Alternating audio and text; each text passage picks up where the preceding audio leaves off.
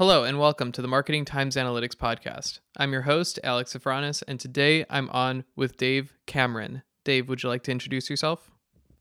Hi, Alex. Thanks for having me on. I have worked in marketing analytics my entire career. Right now, I'm working as a part-time consultant and part-time professor at a few different institutions after a long corporate career. And we'll be happy to share anything about my background you want to know or whatever your listeners would like to hear. Yeah, so how did you get started in marketing and analytics? Well, when I was an undergrad, I liked math, and I was a math major, and I actually got a job with General Motors. It was an internship at the time, and when I realized the people who really, the stuff I was really interested in, I'll say, was more on that marketing side, was more on doing statistical analysis around it. And what General Motors told me is, well, we really don't hire somebody without a master's degree. Big corporation, right? These are the rules. So I'm like, okay. So I went back and got a master's degree, and that's really how I got my start. My first job was actually in that arena as well. And I think a lot of times your first job helps set the tone for things. I mean, if you like it, oftentimes you're going to build a career on it, or at least the next several years. And if you don't like it, it gives you an opportunity to switch gears. That makes sense. So tell me about the way that you kind of transitioned to a more management focused role, and how was that transition for you? Hmm. I spent a lot of time as what I would call first a back office statistician, and then more of inside of teams and client facing roles where I could talk about my work and what have you, but I would still spend maybe, I don't know, 6 to 7 hours a day behind the computer screen and 1 to 2 hours a day actually in meetings with people or presenting or what have you. I was really good at my job for a while, and then all of a sudden, I was at a company that got bought out, and I went to an agency called Merkle. And Merkle hired me in to actually build a team. They had two analysts at the time, and they were looking for somebody with skills in that area who could really build it out. And it was my first real opportunity to do that. And it actually went well. I went from two people to 14 in the time that I was there that reported to me. And there's a certain thing that I learned there is you help people play to their strengths. If people are playing to their strengths, they're going to do well. They like their job, and the company's going to be happy as well as they'll be happy. And if I can build a big enough team where people's weaknesses don't have to play in and they can only work on things that they play to their strengths, everybody's going to be happy. And that was the big learning I got over that time. And I really worked toward that over all the time that I've managed people over the next several years.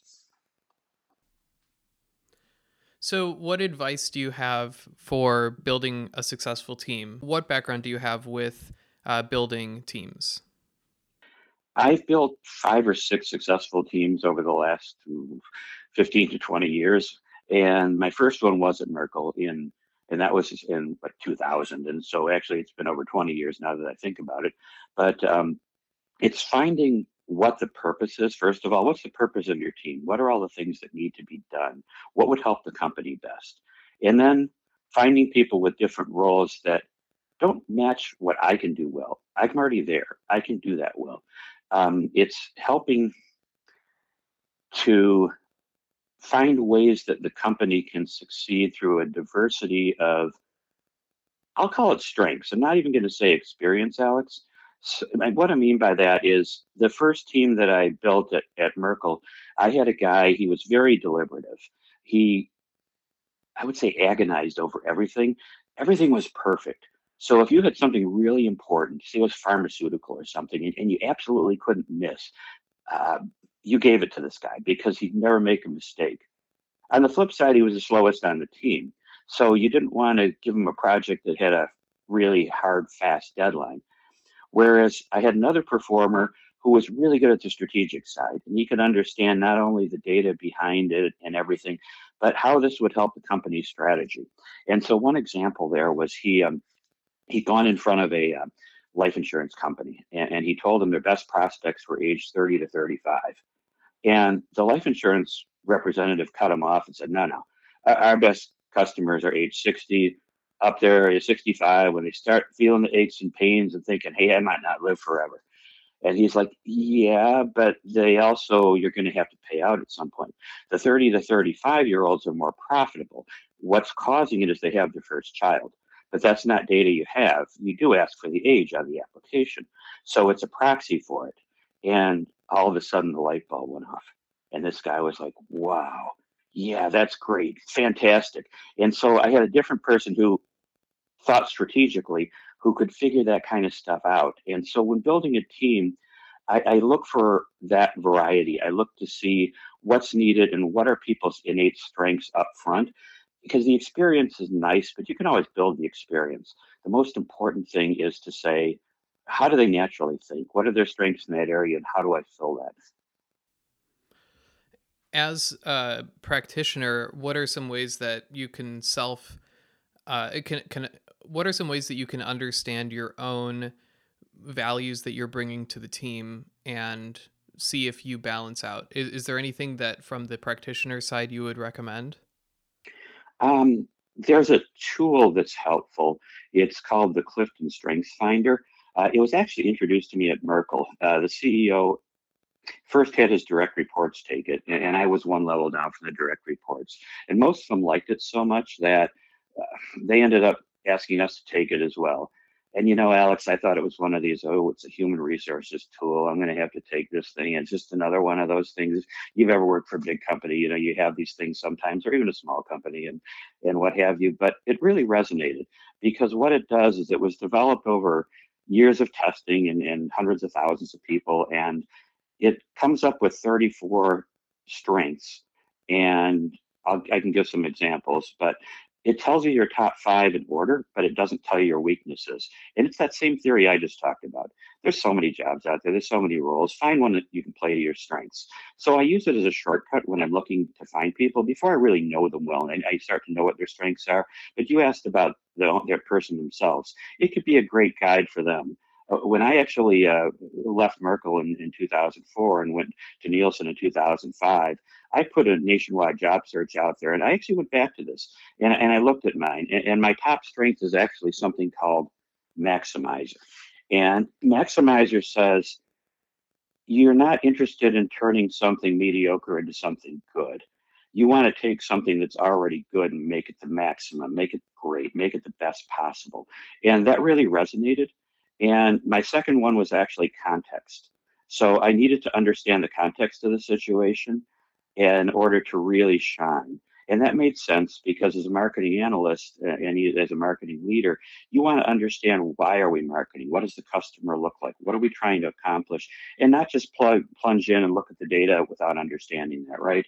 So it's things like that. So, I don't mean to like be a shill for the Clifton Strengths Finder, but I made everybody take it who reported to me. And actually, both of my, I'll call them kids, they're 26 and 20 years old, respectively. Both took it on their own. They were curious and trying to find their way in the business world. So,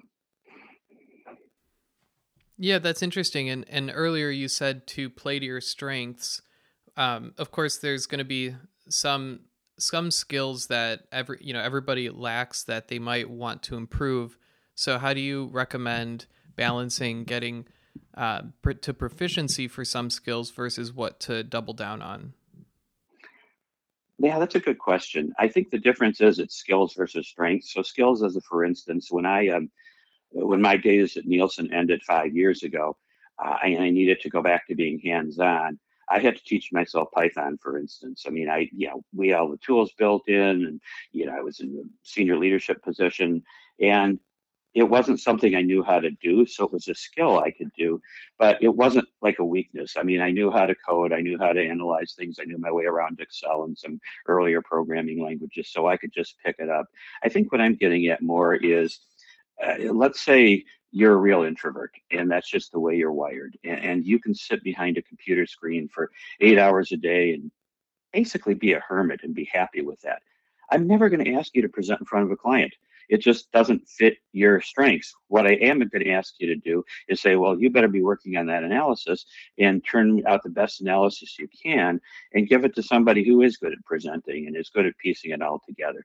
So that's where I would say you can build up the skills, but you don't want to do something that's totally incompatible with your natural makeup, if that makes sense. So you mentioned that you teach at universities. Where do you teach? What do you teach? Tell us a little bit about that.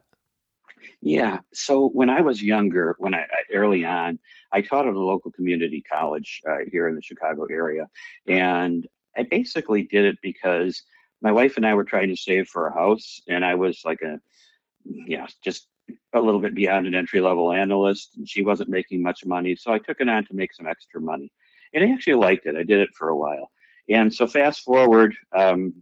To when my kids were grown. My youngest one was about 17 at the time, and I got reached out to by Lake Forest Graduate School of Management, and they said, "Hey, Dave, we like your background because you have led global statistical teams, you've led global segmentation teams, you understand business, but you also understand the technical behind that. And in our MBA program, that's what we're looking for." So they brought me in. It went well. I really felt like I was giving back. I mean, here you're talking to a guy, me, who's got 30 years experience, and I've done a lot of stuff, and there's been a lot of people who've helped me throughout my career. And this is my way of saying, sure, great, I'll help as well. And at the time, I was doing some work for a startup, and they ran into some troubles. And literally the day I got let go by the startup, Aurora University sent me an email asking if I could apply to teach marketing analytics there. So guess how that turned out, right? I'm now teaching marketing analytics at Aurora University. And then a month later, University of Chicago reached out to me, and these just kept coming. And I actually told University of Chicago no. I mean, here's one of the most prestigious universities in the world, and I tell them no. Well, why did I tell them no? I didn't want to go to Hyde Park. We were, COVID had started. It's a long commute for me where their main campus is and everything. And I was already doing two of these and doing some consulting work. But they were persistent. And so I said, this is a really great opportunity.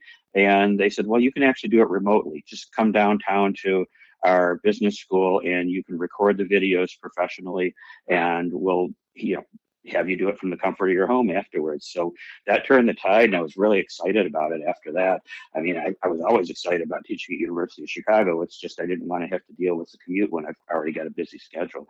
So all of these just came together, and it's really going well. And in my sense, it's because I think a lot of times, like, let's play out Aurora University. I taught a undergrad class in marketing research that just ended last month, and they were all graduating seniors. And usually they have professors that are full time, they're tenured, they know their field inside and out. But now think about it, Alex. These are graduating seniors. What do they really want? They want to know how people are going to use marketing research on the job in the real world. And I could provide that. And I brought in guest speakers as well. And it went great. I felt like I'm helping these people who've already studied marketing for 4 years. They're graduating seniors. And what I'm telling them is just how it gets used, what to look for in a job, what type of skills people look for. And again, it just feels like giving back. So I'm at a point in my career where I want to keep consulting. I want to keep current, but I also, teaching is a major passion for me. And so I kind of split my time about 50-50 between the two. And do you mentor a lot being a teacher? I would say a lot. When people reach out to me, I do, and I try to help out. So it's there, but it's not really a lot. I have several people that I keep in touch with that I've taught who, have gone to their first job and will bounce advice off me and that sort of thing. If that serves as mentoring at this point when they're no longer students, I do that. But that's probably about it. Yeah, and how was that transition from presumably a mentee to a mentor? It was. It had its challenges initially because I had to think back to what it was like to be in that situation. Because, in some cases I'd say, oh, well, I know how to do this. I've been doing it for years and so on and so forth. And then realize, well, wait a minute. Think about how I was when I was 21 years old or 22 and a senior in university. I didn't know any of this stuff. And so a lot of it's really helping people back to that context skill. It's helping people to think about the context because, as you know, in school you get these prepackaged case studies or something where there is a right answer, and oftentimes you get in and you say, "Oh, I've got to figure out attribution." Gee, I've never run into that in school. And oh, by the way, the data is really dirty, and so it's more things like that to realize. Yeah, those are things I just take for granted, right? And you probably do too with your experience. But when you're right out of school, you don't realize, oh, wait a minute, there's some quirks to this data.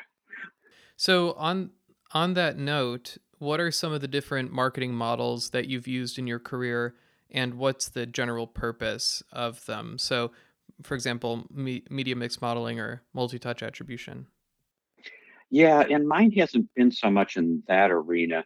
I've done a lot around um, direct marketing where it's it's not generally true for attribution, but it's assumed that, oh, I sent out the direct marketing piece with whatever way I sent it, and that the people who run the marketing say, oh, well, most of the attribution should go to that direct marketing piece because we sent it out and a couple of days later or the day later or whatever, all of a sudden there was a purchase. And, in reality, maybe that was the final catalyst and there's less of the whole attribution modeling, but it's been more in that arena. And there's been a lot of work in trying to, I would say, I led global segmentation at Nielsen for 3.5 years. It's segmenting your audience based on the drivers of purchase. And let's take an example.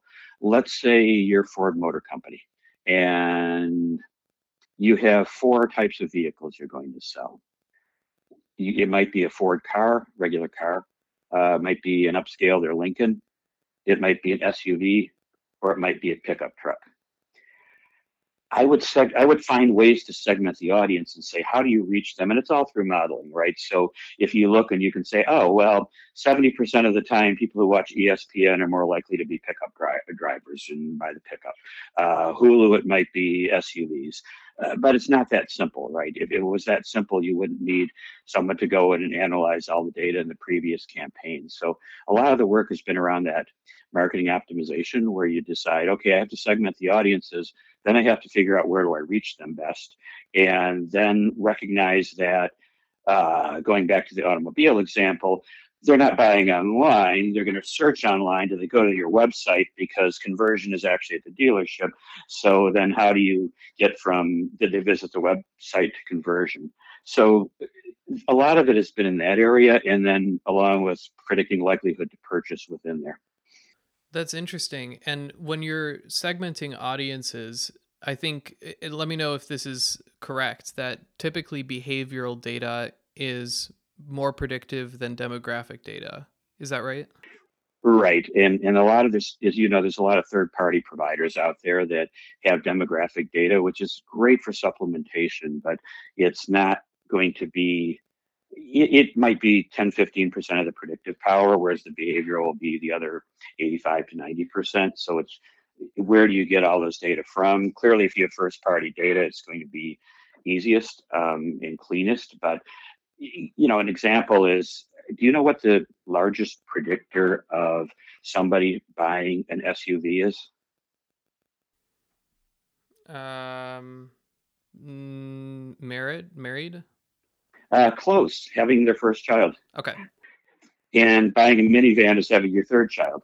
And so it's things like that those are the most important things in the model. And you have to know that, right? It's a behavioral thing. On the flip side, I had a client once called the Sons of Italy. And what they did was they helped Italian immigrants when they came to the US. So they were looking for donors who would donate to their cause. In that case, the most predictive variable was whether you were of Italian descent or not.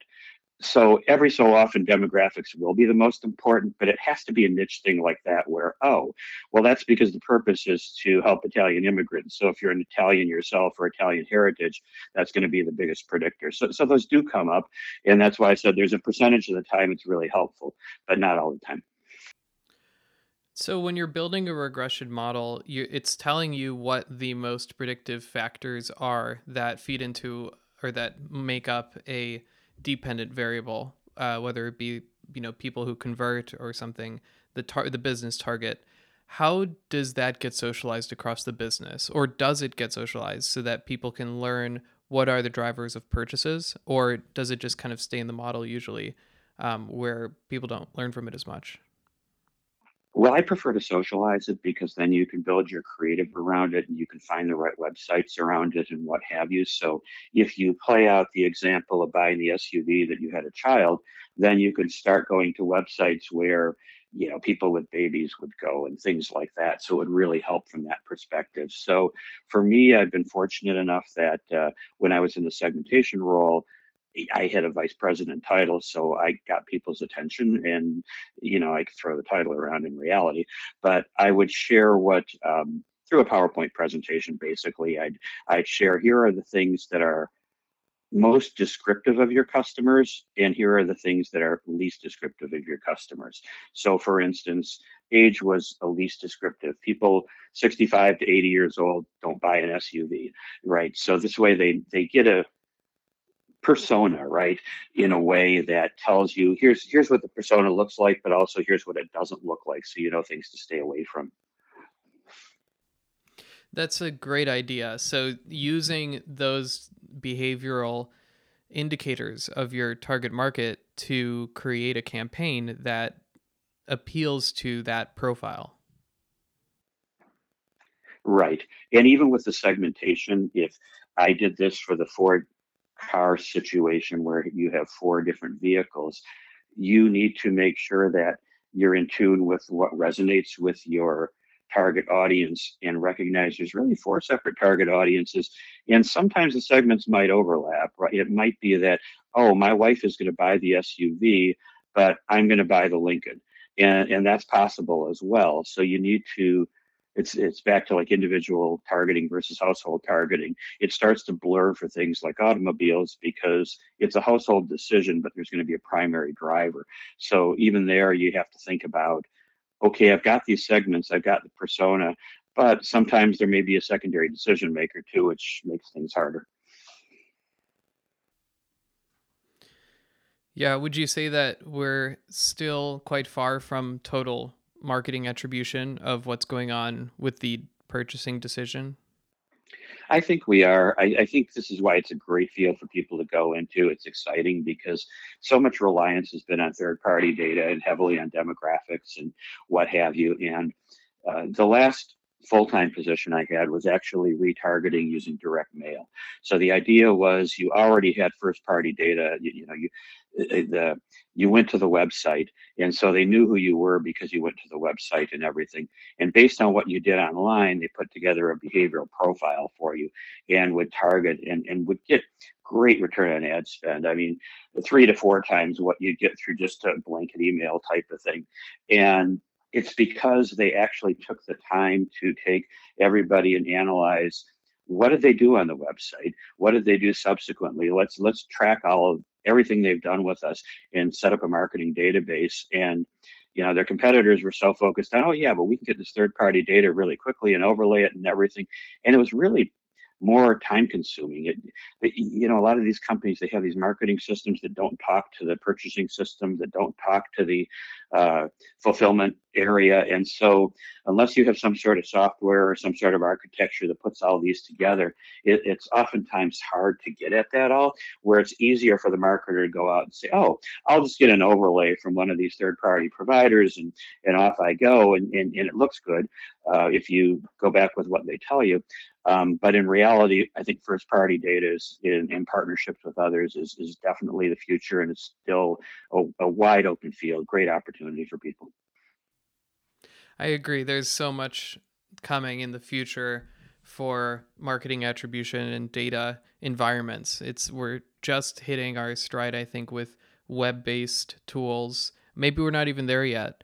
A lot of the web-based tools I've used have been quite slow still. So I think there is still a lot of room for innovation and growth in the marketing analytics space. Let me ask about some new and upcoming approaches to marketing to individuals. So you touched on email and direct mail. These are forms of direct marketing when you're contacting a specific person, and you have the ability to personalize to that level if you need to. What are some new or new ways that people are marketing to individuals? Well, I think there's a take the direct mail example. Direct mail's been around for I don't know how long, since long before I started working in this field. And I think there's a new twist to it in that I'm not really sure how direct mail works these days. I know how it worked when I was at Merkle. We would find prospects and we would have all these different data sources and put it together and build models to predict who would respond to direct mail. But there wasn't a digital component to it. And as I mentioned, the last company that I did some work for when I was doing full time employment was doing retargeting through direct mail. So instead of retargeting by following you around with a display ad or a banner ad or what have you, they would actually send out a direct mail piece and they would get considerably more sales based on that tactic. And let me give you an example in my own personal life. So my son is 20 years old, and 3 years ago he was looking to go to college, looking to figure out where he wanted to go. And I went over and I looked at his Gmail one day, and I'm like, dude, you've got 6,000 unread emails in your inbox. And he's like, yeah, those are all from colleges, yeah, and so on and so forth. But there were about a dozen of them that sent him a full color brochure in direct mail, showed up on our doorstep, and he'd sit down at dinner and he'd pick one of these up and he'd look through it and say, yeah, interesting. And he actually went to one of those. And so the emails went totally unread. And okay, sure, it costs more to send a full color brochure. But when you think about how many people never even read these emails, and emails usually a pretty efficient way of doing things, but when you've got 6,000 of them and there's only a handful that are sending you these brochures, well, it's a great opportunity for the right marketing application. Right now, this isn't when you've already signed up and you've agreed you're going to be part of the email. It's more like you put your name out there and you're a prospect and you're looking for something. Cruise lines could be another example, right? You're looking to take a cruise. We're coming out of COVID. Yeah, you haven't taken a cruise before, don't know a whole lot about it, just kind of put your name out there in general. Well, pretty soon you're probably going to get a lot of emails that you're not going to really read, but a handful may send you these color brochures. You look through it, you see what the boat's like, and then you go to the website. So I think that's actually making a comeback, direct mail, only in the sense that there's a third party part to it, but the main thing is still, but they bounced around a little bit. They've looked at different areas. We know they're interested in this vertical, whether it's a college or whether it's a cruise line or whatever it is. And it's a good way to capitalize on it. That makes sense. It's almost like the less popular direct mail becomes among companies, the more it stands out and matters for the companies that do still use it. Besides that, I just think it's ever growing in terms of how data are used to set up marketing campaigns, find the audiences, what have you. Another example is smart TVs these days. I assume you have a smart TV, right, Alex? Yeah. And mostly everybody does these days. And since it's connected to the internet, I learned that if you go ahead and sometimes you log in, they ask you who's watching some of these. If you do that, you've opened it up to opt into them. Even if you don't, they at least get a record. The original equipment manufacturer, like the maker of the TV, like Samsung or Vizio or LG, can pick up what the TV is tuned to. They don't know who you are, but they can say, oh, X% of our TVs are watching this, or X% of our TVs are watching that. And here's what the mix is. And bringing that into the data seems like a big opportunity. I think there's so much growing there. There's so much more marketing spend going into TV now. It used to be, oh, we have to buy it up front. It has to be incremental. It gets bought long before the campaign's actually going to run. Now that it's internet enabled, you can get real-time feedback like you can just through your computer or what have you. And people haven't really built models around this. The TV industry, I mean, I said I worked for Nielsen. The TV industry is still figuring this out. The advertisers are trying to figure out, how do I leverage TV, and it's measurable through smart TV. As you know, a lot of it is brand building, right? It's not necessarily direct to consumer purchase or what have you, but you can get a feedback loop off TV that you wouldn't get before, because with a direct internet connection, you start getting digital data.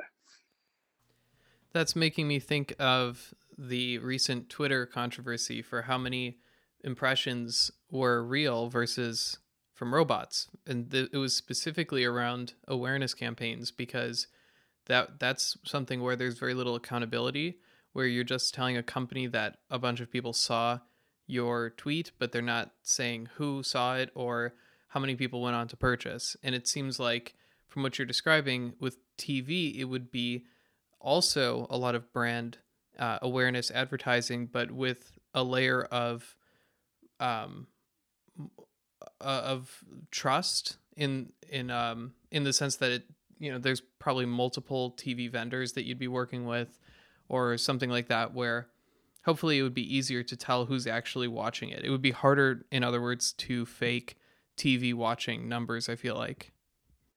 Yeah, and that's a good point, and it's come up because in the TV advertising space, there have been advertisers who've asked about fraud, as you mentioned, with the bots and everything, and it just hasn't come up in TV. I mean, it's not like people are writing programs to, you need captchas and that sort of thing as you do going through, normal digital. I think what's happening in TV is they're recognizing that, first of all, visibility is high, right? If somebody's running an ad on your TV, you're very likely to see it unless you wander to the refrigerator and get a drink or something, right? It's not like you have to worry about, oh, did somebody see this on my screen or what have you?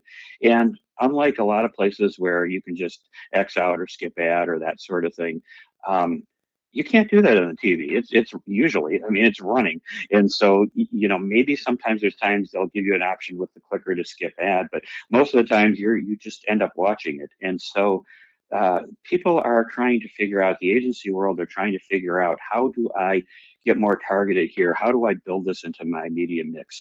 And TV is not part of the media mix for attribution right now in most places, because it's looked at as old style linear TV where, yeah, okay, that's nice. It was upfront, it's brand building. But now that it's real time and you can adjust campaigns in real time, this is a lot of where I see the industry going in terms of your question about attribution, is figuring it out. I agree. It's a very interesting area, and it comes with some privacy concerns as well. And I want to ask about a California Privacy Act that we had discussed in our previous conversation.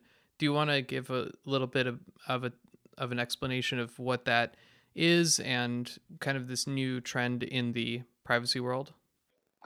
Yeah, so California often, as you know, leads the way in privacy. They're very concerned about the all of us as the end consumer and what have you.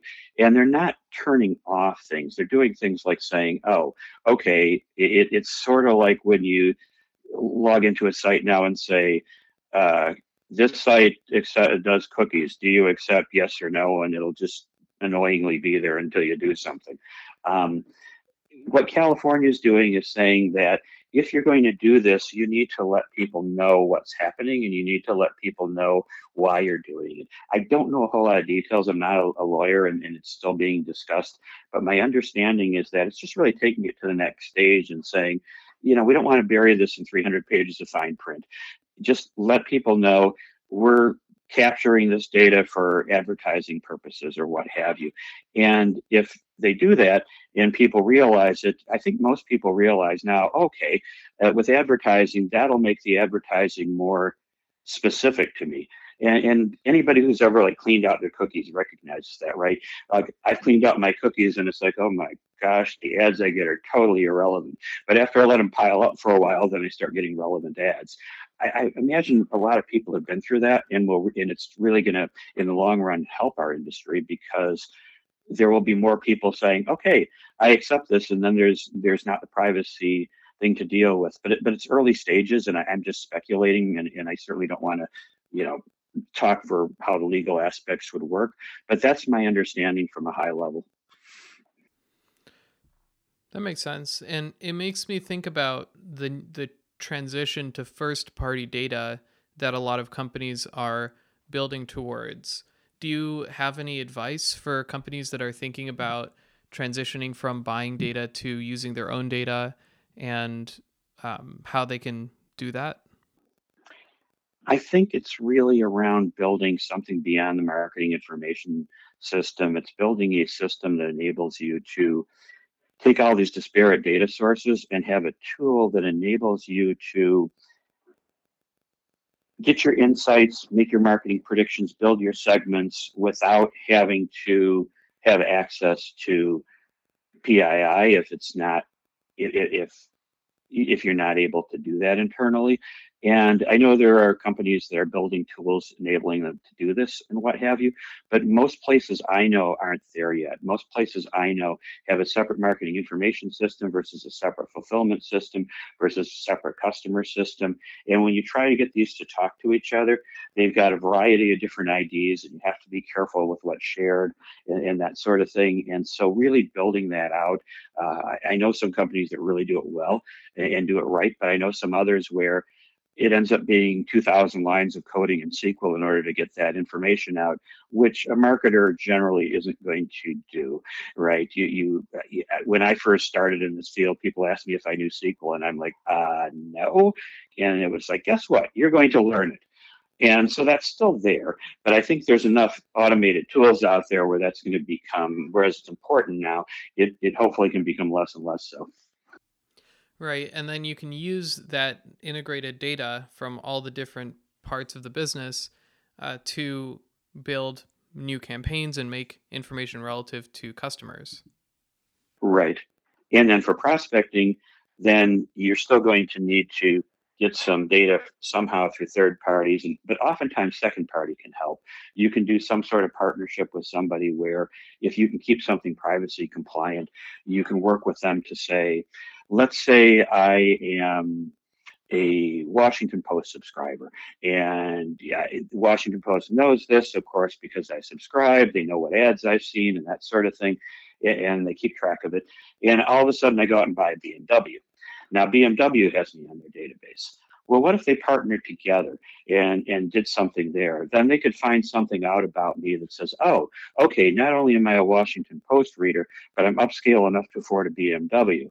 And from that, they could start providing me advertising through, as the Washington Post makes their money through advertising, they could start selling me, not my name specifically, but selling me as part of a broader audience and say, hey, this is somebody who it fits the mindset and profile of a more affluent person with stuff that we know. They can't necessarily tell them, oh, it's a BMW, stuff that we know. And maybe they can, depending on the agreement, but I'm not going to take that for granted. And then start offering me things similarly. Like I'll go back to the cruise line example. Maybe somebody who reads the Washington Post, if they buy a BMW, they find they're much more likely to buy a cruise line than not, and they can target the advertising better. Makes sense. So I want to go back to what we were talking about in the beginning regarding your education in school and how that has helped you in your career. So, in other words, the kind of common question of, did what you learned in school really help you in real life, and how have you learned over your career? I think it has helped me in the sense that I ended up going for a master's of applied statistics. But I got that through the internship when I realized, as I said earlier, that I was working for General Motors, and the people who had the most fun were the marketing analysts. But in those days, you needed a master's in statistics. We didn't have all the tools. You had to be able to write code in C or Fortran or something, and you needed to be able to get underneath and code the algorithms because you didn't have machine learning things like R and Python that you could do it and what have you. So for me, it helped, and it helped set that background because I needed to understand what you could and couldn't do with it. And it helped me many years later. I got put in front of a company where, as a consultant recently, where they said, look, we'll pay you if you can beat our existing model. We'll test yours and we'll run this in the marketplace and we'll do kind of I don't know if you call it an A/B test or what you have. I mean, their model was the champion, right? I was the challenger, and I beat them by 8% in terms of the revenue that they brought in from the campaign. And they were stunned. They're like, "We have this great machine learning model. How did you beat it?" And I said, "Well, I looked at your web page. I went through all the stuff that I thought was appropriate for your customers, and I created some composite variables based on that I've seen work in the past." And I don't think that would have come to me had I not. I mean, yeah, a lot of it Alex's experience, but I don't think it would have come to me if I hadn't understood the underlying way that models work. That if you could take a few things in combination and build a more predictive variable, that you might get there. And an example was many years ago when I was at Merkle, we had a client that we were going against a champion out there, if you will, a big company that was selling lawn care services. And what they were doing were they were targeting people near somebody else who had it. So think of that. I mean, you have a beautiful green lawn and your next door neighbor doesn't. So your next door neighbor is a great target because they're going to see you've got this beautiful green lawn. So they did that, but they also put in income into there and said, well, you got to make enough to afford this lawn care service. Well, I simply replaced income with net worth. And I thought people in expensive houses, because their net worth, they're going to want a lawn that would be better. And I didn't beat them in terms of response rate, but I blew them away in terms of revenue because my net worth people were willing to spend 4 times as much per year as the income people were. And that made a whole lot of sense when you thought about it. But part of that was just the educational background. And then using my experience on top of it to say, yeah, but nobody's selling net worth. They're selling income. How do I build net worth out of that? Well, if they bought a house, it's public domain, it's public record. I can see what the house is. I can go to a site like Zillow and I can get their estimate of what the house is worth. And I can kind of build a net worth estimate from all of that. And that just helped out the campaign better. So, talking about the agency experience that you have, can you explain the general business model of an agency and some examples of service offerings? Yeah, I recognize that I worked for Merkle for almost 5 years and it was in early stages. And Merkle is a very successful company. They are within the Dentsu Aegis holding company organization right now. They have a product that's called M1 that I helped start and what have you, but we were in the early stages at that point. Yet it still holds you need to be client focused, right? At the end of the day, it's about creating value for the client. And what do you have to offer that they can't do on their own? And so I mentioned TV as an example, is the agencies are working quite hard now to figure out how do I use smart TV data as part of the media mix when a lot of buyers are still looking at it as well. We got the standalone, we got the separate department, but it's not going to stay that way. And so there's what's different, I think, is you need creative thinking inside an agency as well as analytical skills, and that's kind of a rare combination in a way because a lot of times analytical skills are great. We're doing the model, we get the best possible predictive model, but they're not necessarily creative about how you would use it and what the applications would be. And if an agency doesn't make money for their clients, they don't succeed in that arena. And at Merkle, one of the best things we did, my group's revenue actually went up tenfold over the 4.5 years I was there because we built out those predictive models that I talked about. We found new sources of data. We went from saying, oh, you're going to select based on income and proximity to a customer for lawn care, and we're going to switch you to net worth. Well, how do I get to net worth? Well, I don't have net worth. I have to build a predictive model to estimate net worth based on what can I find on Zillow? What can I find? Oh, did they have a car and it's in one of the states where I can see what kind of car they drive? Oh, they drive a Maserati. Guess what? Higher net worth. Things like that. And you just have to constantly be thinking and innovating and what have you, if that makes sense. So then how does the company sell that then to a company that maybe could hire the same role internally? What's the value proposition there? It's having seen it across a number of different clients from the agency perspective. So I actually started my direct marketing career at the local telephone company here in the Chicago area and I knew that industry inside and out. And I could tell you, I could understand our data very well. but I'd only seen what had worked for that company in that industry. I hadn't seen what had worked across a variety of companies, and that's actually why I went to Merkle in 2000. Was I wanted to get that experience, and so literally I worked with over 100 different clients in several different industries and learned what worked and what didn't work in a variety of different verticals. And it's so funny, Alex, when I left Merkle, people asked me, well, what vertical did you specialize in? And I'm like, I didn't. Like, well, why should we hire you? And it's like, well, because I don't want to say I've seen it all, but I've seen so much more variety than anybody who's focused on one vertical. And that's what they would go to. But really, it needs to be a good partnership because when you end up in that, you get a lot of breadth, right? You get a lot of breadth across a variety of industries, a variety of verticals. What you don't necessarily get is the depth of the data. So when I worked what I call client side for the phone company, I knew the data inside and out. I knew the ROI in every campaign. I knew how deep to go. I knew what the incremental targets were and everything. I had access to the finances that I didn't when I was at Merkle. That's very interesting. And thank you for explaining that. I think, agencies are such a big part of the marketing world. I think that's a great thing to talk about. Yeah, and one thing I believe is that you talked a little bit about consulting, and I don't want to do it as a blanket statement for everyone, but I actually like the order I went in where I said, I'm going to work someplace first and get a few years in, and then I'm going to switch to a Merkle. And part of that was I could go in as a management level, but part of it was that when I was 24 years old, I didn't know what I was talking about. I couldn't go in as a consultant. I would have had to reach out to other people in the organization, track them down. Whereas now that I've got 30 years experience, I can just do it on my own. I mean, people are like, well, why'd you put out your own shingle? Why didn't you go to one of these places? It's like, I don't need to. I have enough contacts out there. I have enough know-how that I got to that. But I wouldn't have wanted to start there. I wanted to start by getting in deep, going to a bigger company where there were a lot of people that I could learn from and really understand the ins and outs of it and get that depth. That's the order I wanted to go. And then I know a lot of people have done that and then moved into like consulting or an agency afterwards.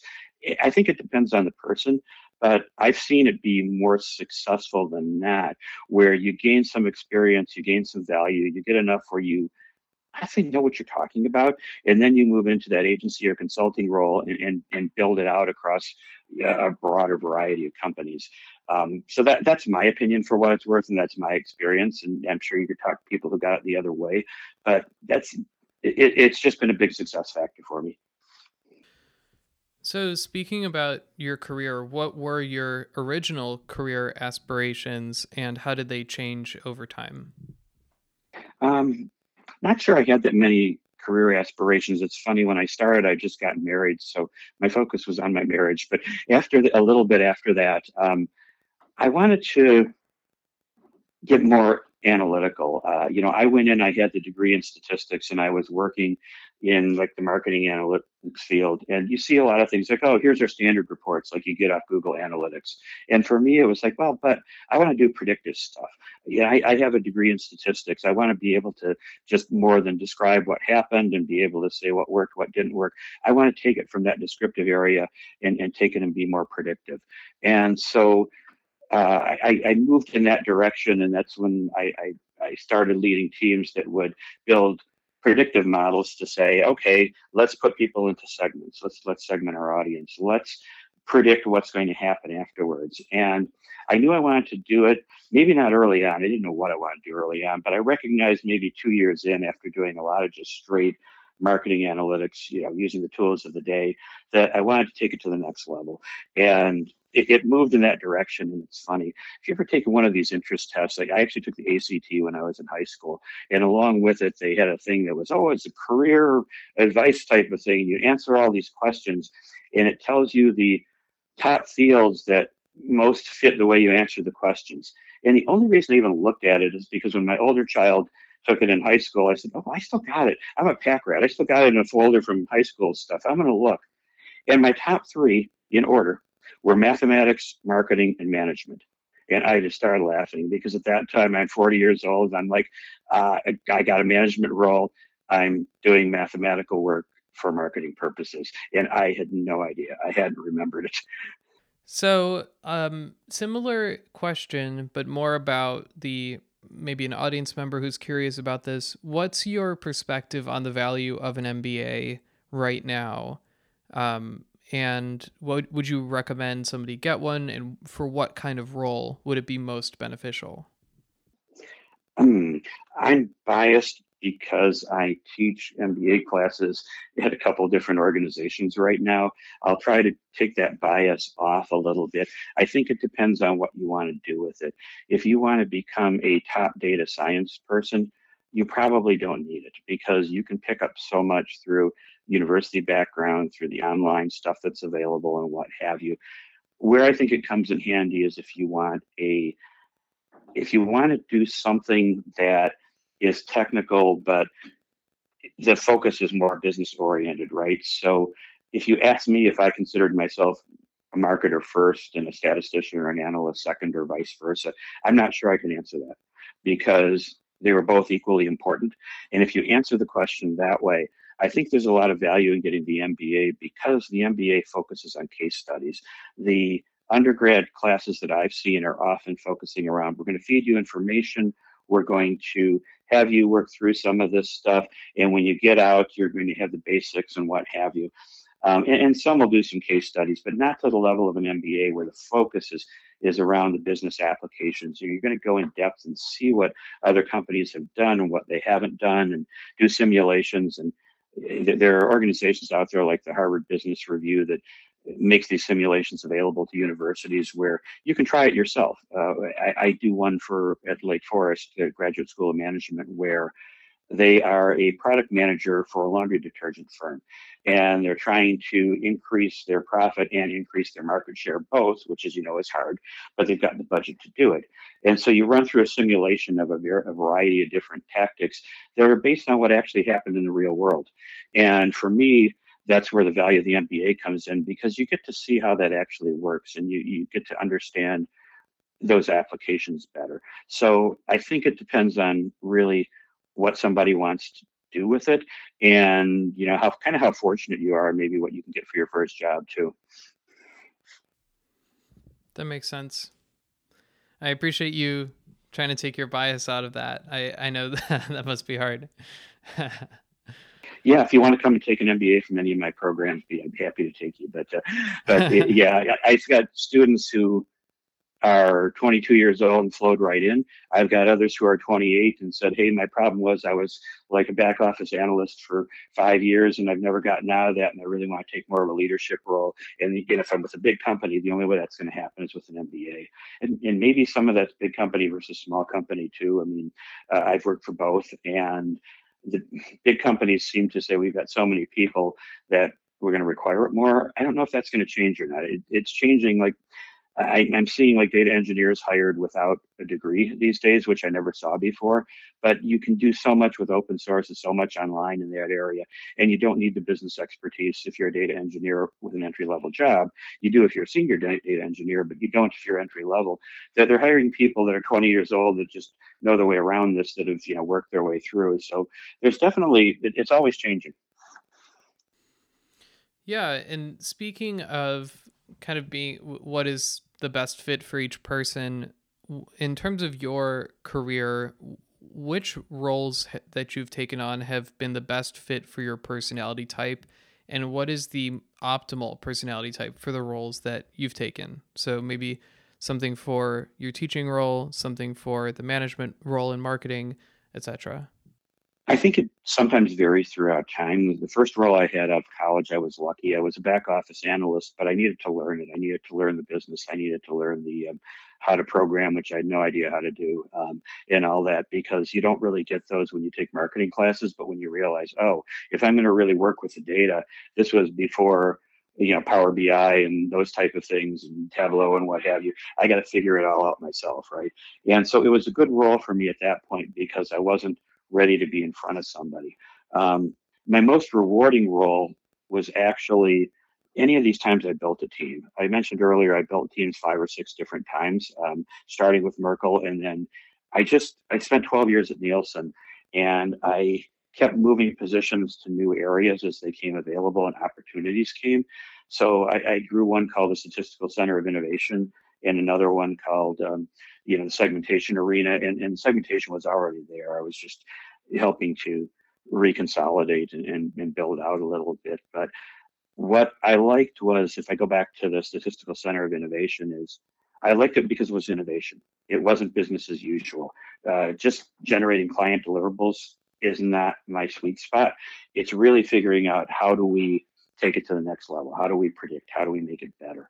And I had three people. I had one who was an all but dissertation statistician who was that hermit I talked about. He could sit behind his computer screen, never talk to a soul, and be really happy. I had another one. Our primary vertical was consumer packaged goods, or CPG, and he was a 30-year veteran there. So he just, in a psychology background, so he just understood consumer insights and motivation and what have you. And the third one was a sociologist who just got stuff done through people. And for me, it was a real joy bringing people with different strengths together who saw the world differently. I mean, all three was totally different the way they looked at it. They wouldn't. It took a while to catch each other's viewpoint and what have you, but this gave me that variety, and I really like building that out. And I think why the story helps is because it also helped them. The Albert dissertation statistician is now a senior manager at Pepsi. He's got a great team over there. He's done very well because he's been able to leverage all that modeling expertise. The 30-year veteran is now retired, but he told me that I was a great manager for him and just rewarding for that. And he was more of a help to me because he was a 30-year veteran. And the third person is now senior vice president at Nielsen and has been promoted 5 times since she worked for me. And so again, it's finding those right roles and finding where you play best and where you really enjoy. And so for me, the team building one has really been the best. And I think, at the risk of talking too much, the professor thing follows as a natural suit because I like helping people find their niche. And so as a professor, that's some of what I'm doing. I'm teaching, but I'm also helping people think about, where do you fit? What do you like? What can you do well? Cool. I think this is a great stopping point. I really want to thank you, Dave, for coming on. This has been such a great conversation. Well, I appreciate the opportunity. You asked some good questions, and you probably drew more out of me than I would have thought with anybody else. So you do a great job at this, Alex. Thank you so much, Dave. And thank you, everyone, for listening. We'll talk to you soon.